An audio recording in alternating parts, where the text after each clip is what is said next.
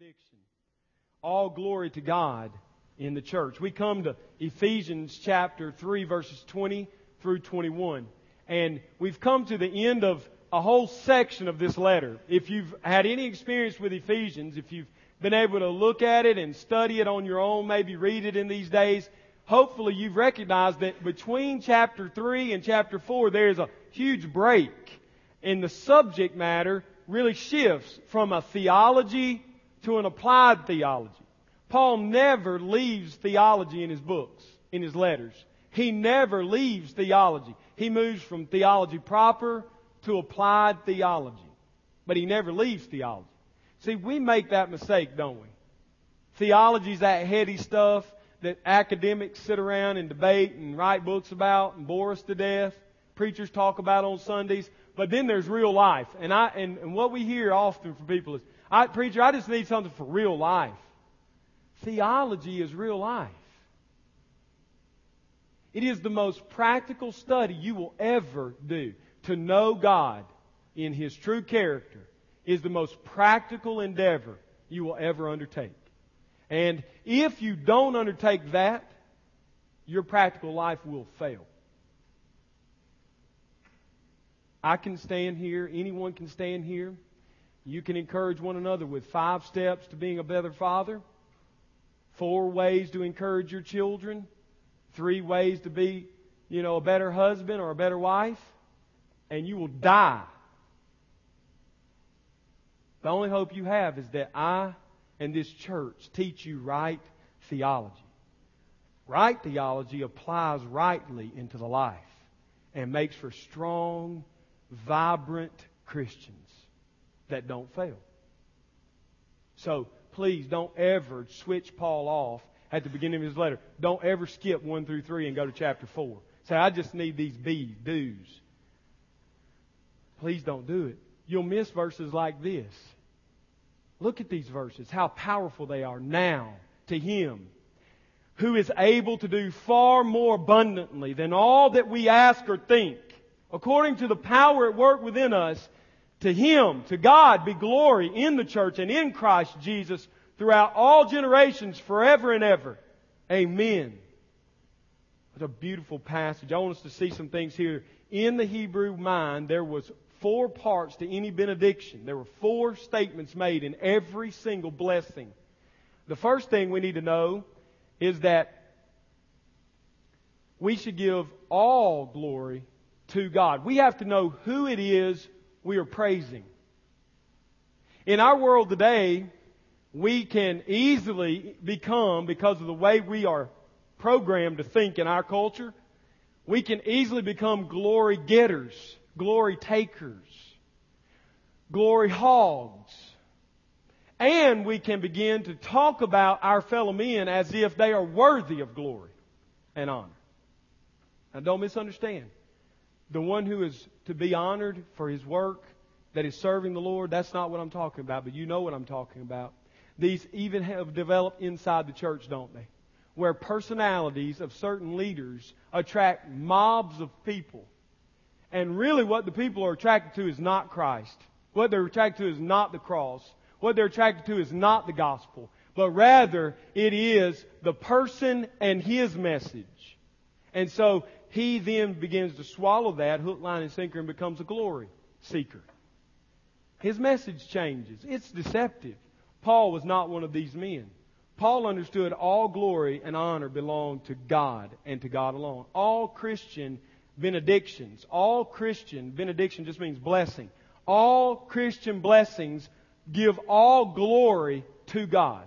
They don't receive any glory for themselves. And it's the Hebrew pattern. It's the way they did things. God is always the object of praise in Christian benediction. There is no exception to that rule. There is nothing new about what Paul is doing in our passage. God is the only one worthy of our praise. As a matter of fact, God says He will not share His glory with another. The biggest warning I would give to those who seek their own glory is that you are after what only belongs to God. I fear man often. You should in some ways too. Like you don't give the government what's due them. you will get a knock at your door or a letter in your mailbox, and they will demand what is due to them. And they're a tough opponent, in case you didn't know. When you line up in front of a United States judge, and you're in the defense, and they're in the prosecution, you ever thought about that? That our government, if you take what's due to them and you don't give it to them and you line up to defend yourself in front of them in a court of law, the judge works for the people that are prosecuting you. This is not a good situation. You're going to have a really hard time winning. You're going to have a really hard time winning. Well, here's the case. Many of you would never think of stealing from the government what belongs to them, but you would never give a thought to stealing God's glory. Heaping to yourself reward and praise for what you do. I would rather receive a letter from the IRS demanding I meet them in court in front of one of their own judges than I had to stand in front of the judge of all men of the earth and of the heavens and him say, you robbed from me my glory. All honor and all glory belong to Christ and to God. God is the only one who is an object of praise and Christian benediction because God is the only one worthy of praise. God's all glorious, so when we ascribe glory to Him, it's simply a recognition of His nature. Look here what it says. Now to Him who is able. There's no question in chapter 3, verse 20, is it? It's not as if Paul's saying, boy, I hope God can do these things. Man, I hope God's up to the task. Maybe He can rise to the occasion. No. He ends his prayer with, now to Him who is able. He is able. We're going to talk about that phrase, able, in just a moment. The word there, able. But I first just want you to focus in on the fact that God is the one who is the object of praise. Not Paul. Not directly his church. But God Himself is the object of praise. And this isn't uncommon in this book, is it? If you look back, this letter has been called the greatest of Paul's letters. Now, as I said some months ago now, and when we started this letter, you might want to debate about Romans and Ephesians. Maybe Romans is dear to your heart, and you think it's the greatest. That's okay. You can be wrong. Ephesians is quintessential Paul. This is it. This is the greatest letter that ever flowed from his heart, his mind onto paper and recorded and kept for us. And the reason it's the greatest is because it is filled with benediction and prayer.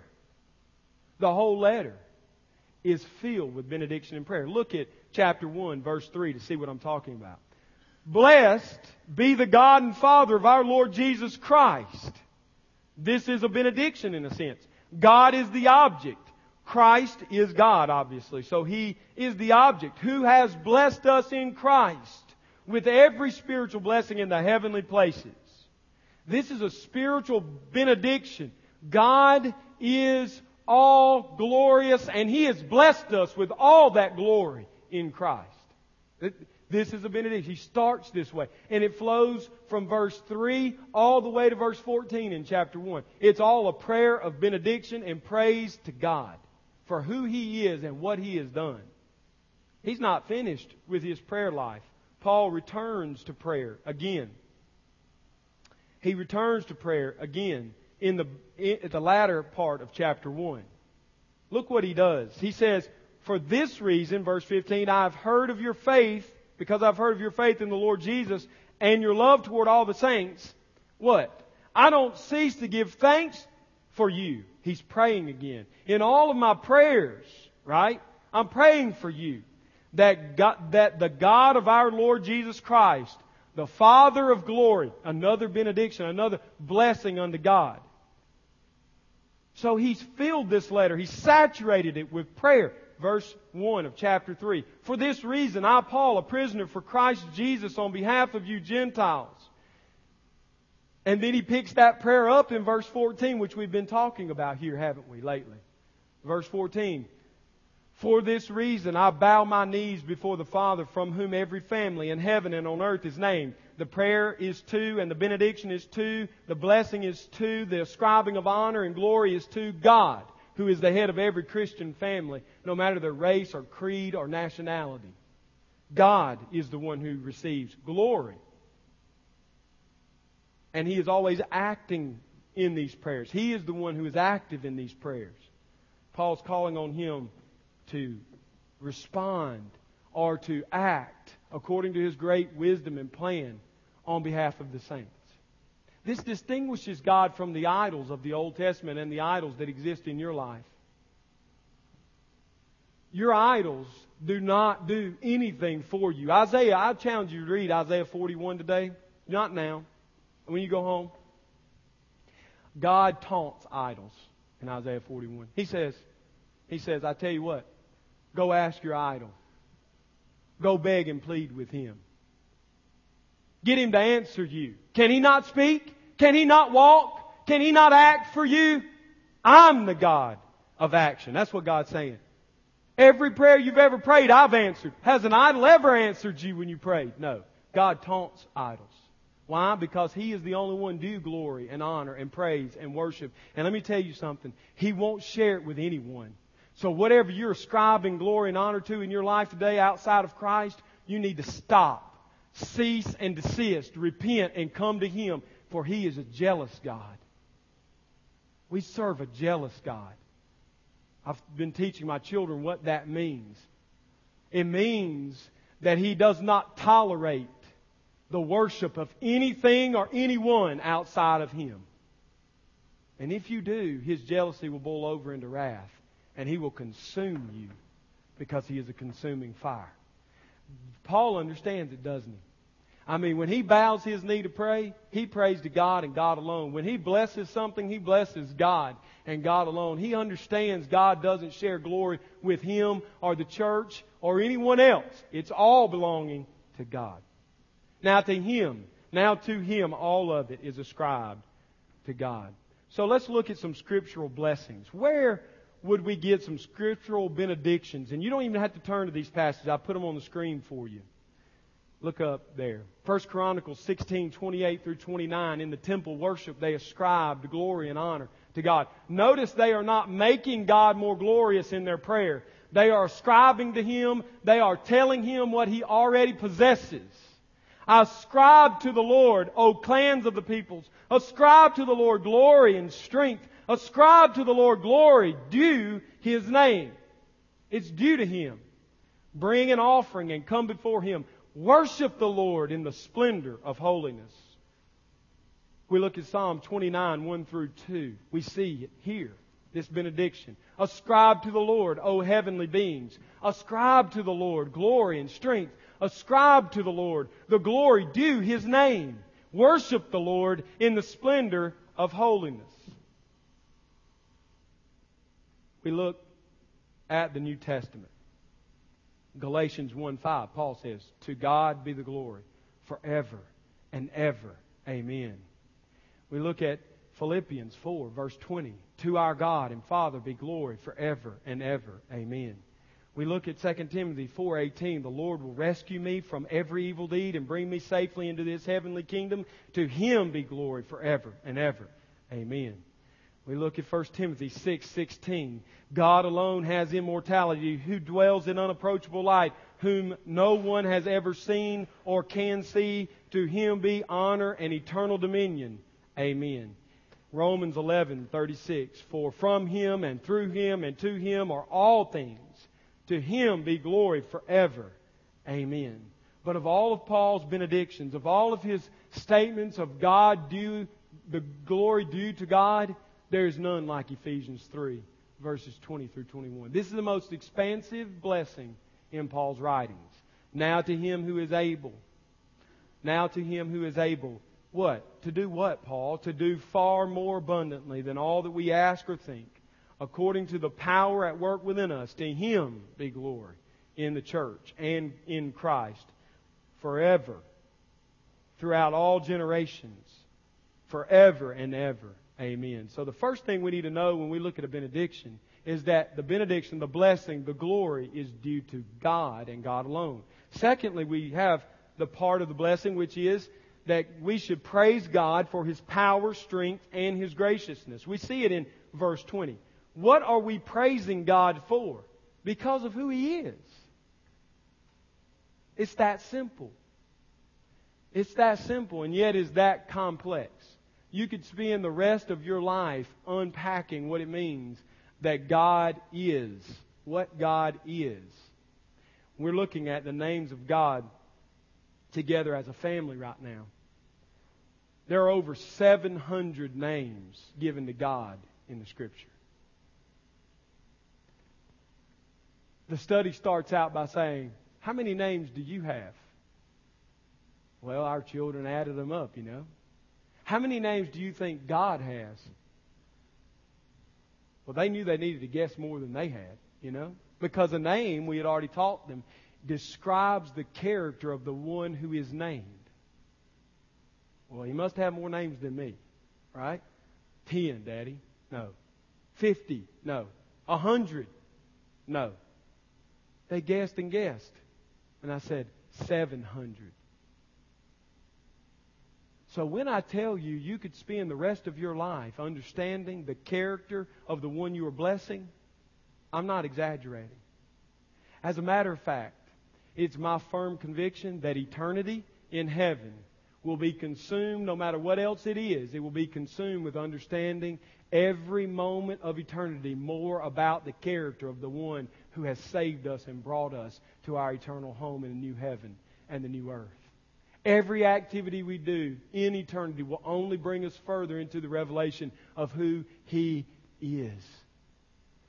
So when I say you could spend your lifetime, it's really an understatement. You will spend all of eternity gaining knowledge about who God is.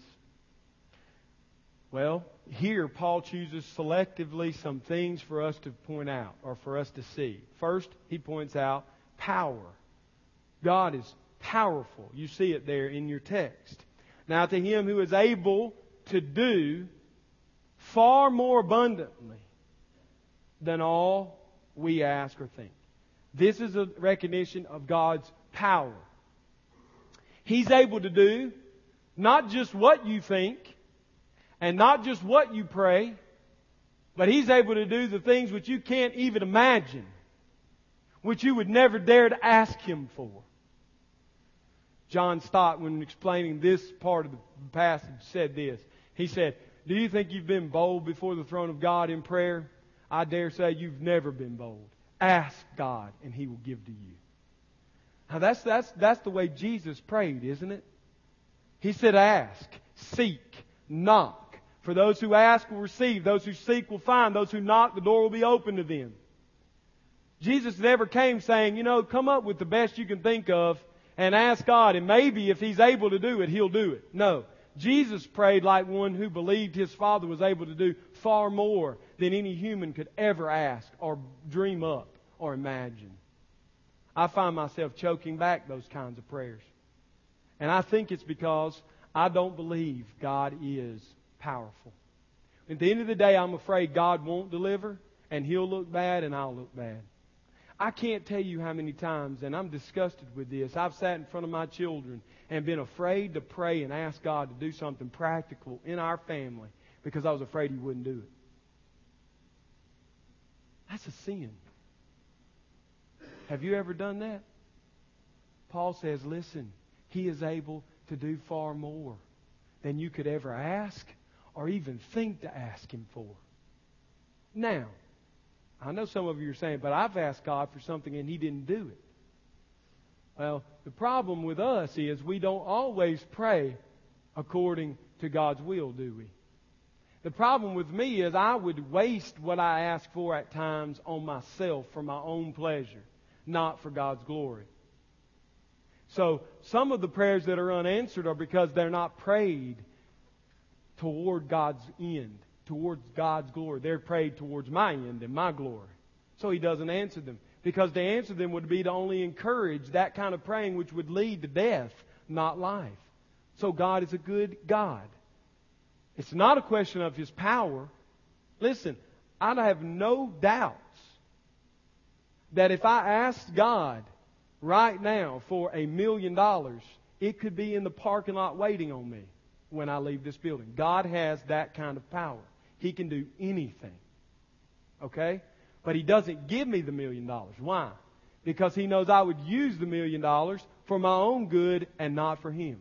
So rather than give me what I asked for and then let me die in my sin, He restrains Himself, His power, not to answer that prayer for my own good and for His glory. So it's not a question of His ability. The verse says He is able to do far more abundantly than all that we ask or think. It's not a matter of power. God is powerful. God is powerful to do beyond our ability to think or ask. If you look at verse 20 in the third part, the first part being now to Him, the second part being who is able to do, the third part being far more abundantly than all we ask or think. That word, far more abundantly, okay? Did you know here is another example of Paul making a word up? This word's never been used in the Greek language.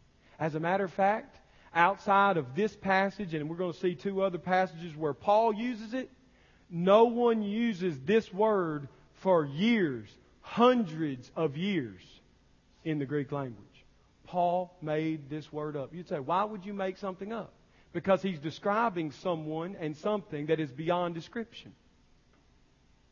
God is beyond description, and His power is beyond description. So Paul, caught up in the Spirit, writing the inspired Word of God, says, I'm going to have to take two Greek words and put them together. Well, that's never been done before. But it's the best I can do.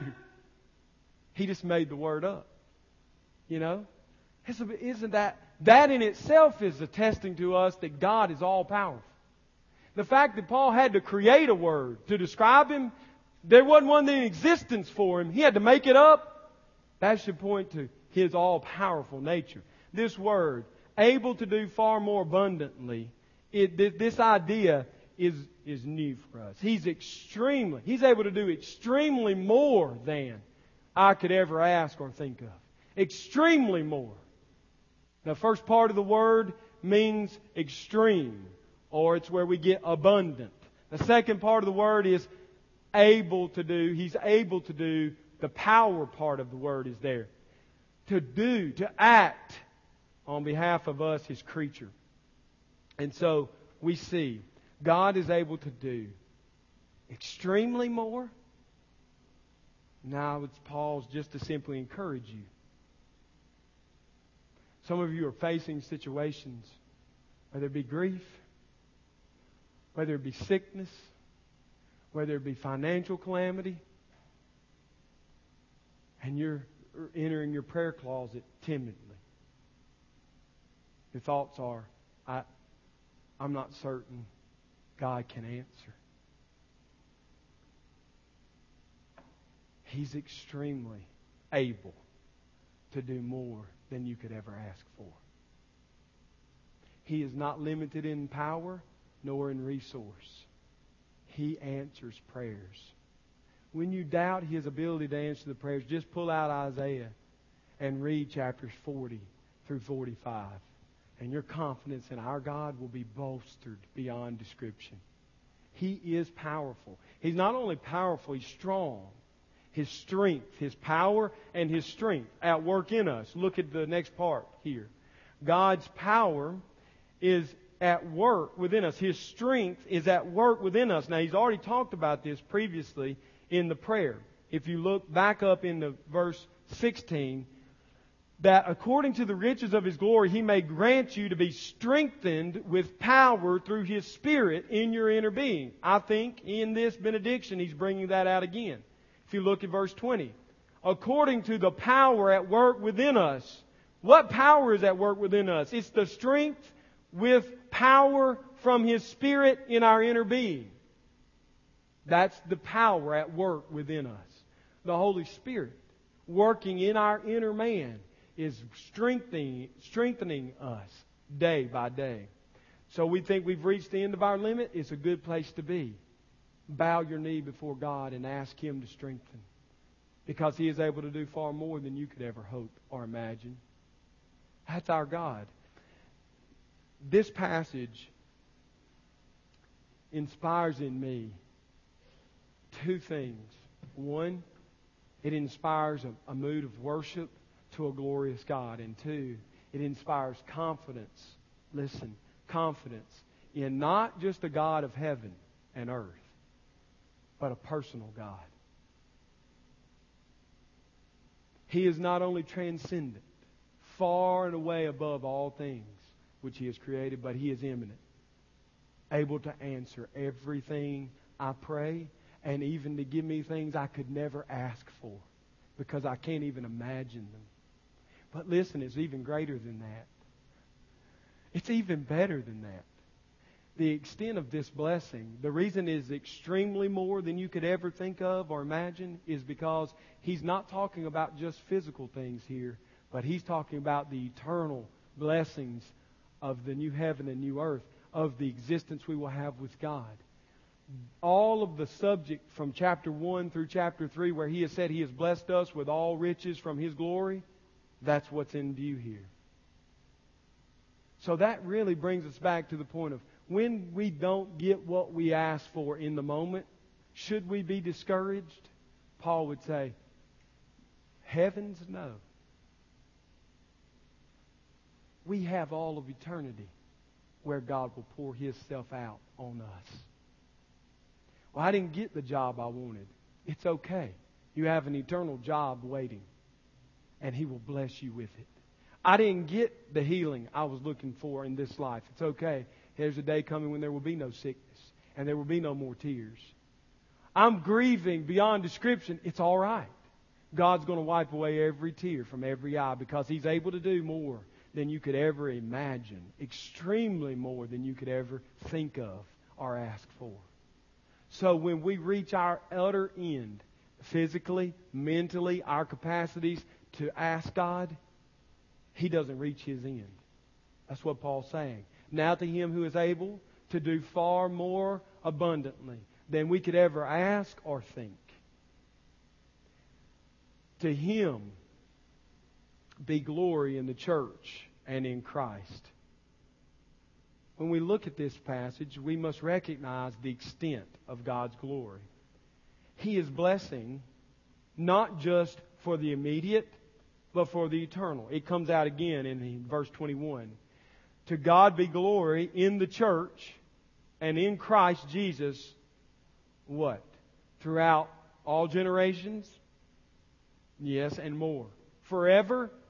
Yes, and more. And ever. That's not just repetition. That's not just Paul filling editorial space. You know, the editor said, when you write your letter to Ephesus, it needs to have at least 5,000 words in it. You've pulled that prank in class, hadn't you? Believe me, your professor knows when you do it. Just writing sentences to meet a quota. That's not what Paul's doing here. He's trying to tell us the extent of the glory of God. It stretches through generations. That's all of this time. Every time that is to come. Forever and ever. That's the extent of the glory of God. And how is He receiving glory? He is glorious. And now how is He receiving glory to Himself? Through His church. That is a statement beyond comprehension.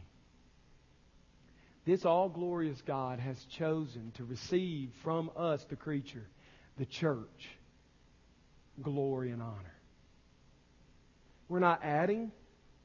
We are ascribing to, and we are reflecting. Now this is where it becomes convicting. Hopefully you've been encouraged so far. Because at the end I find a challenge. Maybe you've already seen it. The challenge comes in the form of a question to me, to you. Are you reflecting God's glory? Paul's prayer for the church at Ephesus was that they would reflect God's glory. That they would be glorious to God. And so I have to ask, is your life now consumed with His glory in such a way that it reflects to those around you and to the ends of the earth? The church is the source of reflecting God's glory because it is in Christ Jesus. Jesus said He had one overarching goal in this life, in His life. And it was this, that He would glorify His Father in heaven. I've come to do the will of the Father, that He might be glorified through me. So God, Paul says in this passage, received glory from Christ Jesus. Did He not? His whole life was a glory to His Father. And because we are in Christ, He is to receive glory from us, reflecting the picture of God to your neighbor is you. Now the conviction sinks in. Because I have to wonder, in my day-to-day activities in life, am I ever really reflecting God's glory? Do they ever really see Him in me? Would they say, that's a Christian, that's a little Christ in our community? Or would they say, well, that's Carlton, he's a good person? Would they say, that's Carlton, he's a hard worker? That's Carlton, I can't really tell you what he is, but I'll tell you in private. But would they say, you're a reflection of God? Paul says that God is able to do more abundantly, extremely more than we could ever ask or think. His power is at work in us, and so therefore He should receive glory in the church and in Christ to the extent of eternity. And so we come to the last part. There were 4 parts. Who is to receive glory? What is He to receive glory from? Who is He to receive glory from? And the last part, one word, amen. Amen. Yes, amen. Amen has become for us what? The closing of the prayer. But for Paul and to those in his generation and in his time, it was a statement that what has been prayed or what has been said is what? Truth. In the Hebrew congregation, when they did the praise and worship, the ascribing of God His glory, due His name, when they ended those sections, if you notice in your Psalms, they always end with amen. And those were said by the whole congregation. The leader ascribed to God this glory and honor, and then at the end, all the people said amen. Amen. There was truth. So, Paul comes to the end, the close of this first section. And what I see here in this benediction, and really for the whole section, is Paul saying, everything I have said is truth. It is 100% accurate. It is the revelation of God. The glory is to be given to God from the church in Christ throughout every generation, forever and ever. Amen. So would that statement be true? It is truth, but would it be true in you? My application for you today, my call to you today is, in this week, in preparation to transition to chapter 4 through 6, to go back through chapters 1 through 3. You heard a fabulous testimony this morning from Peter of how God saved him.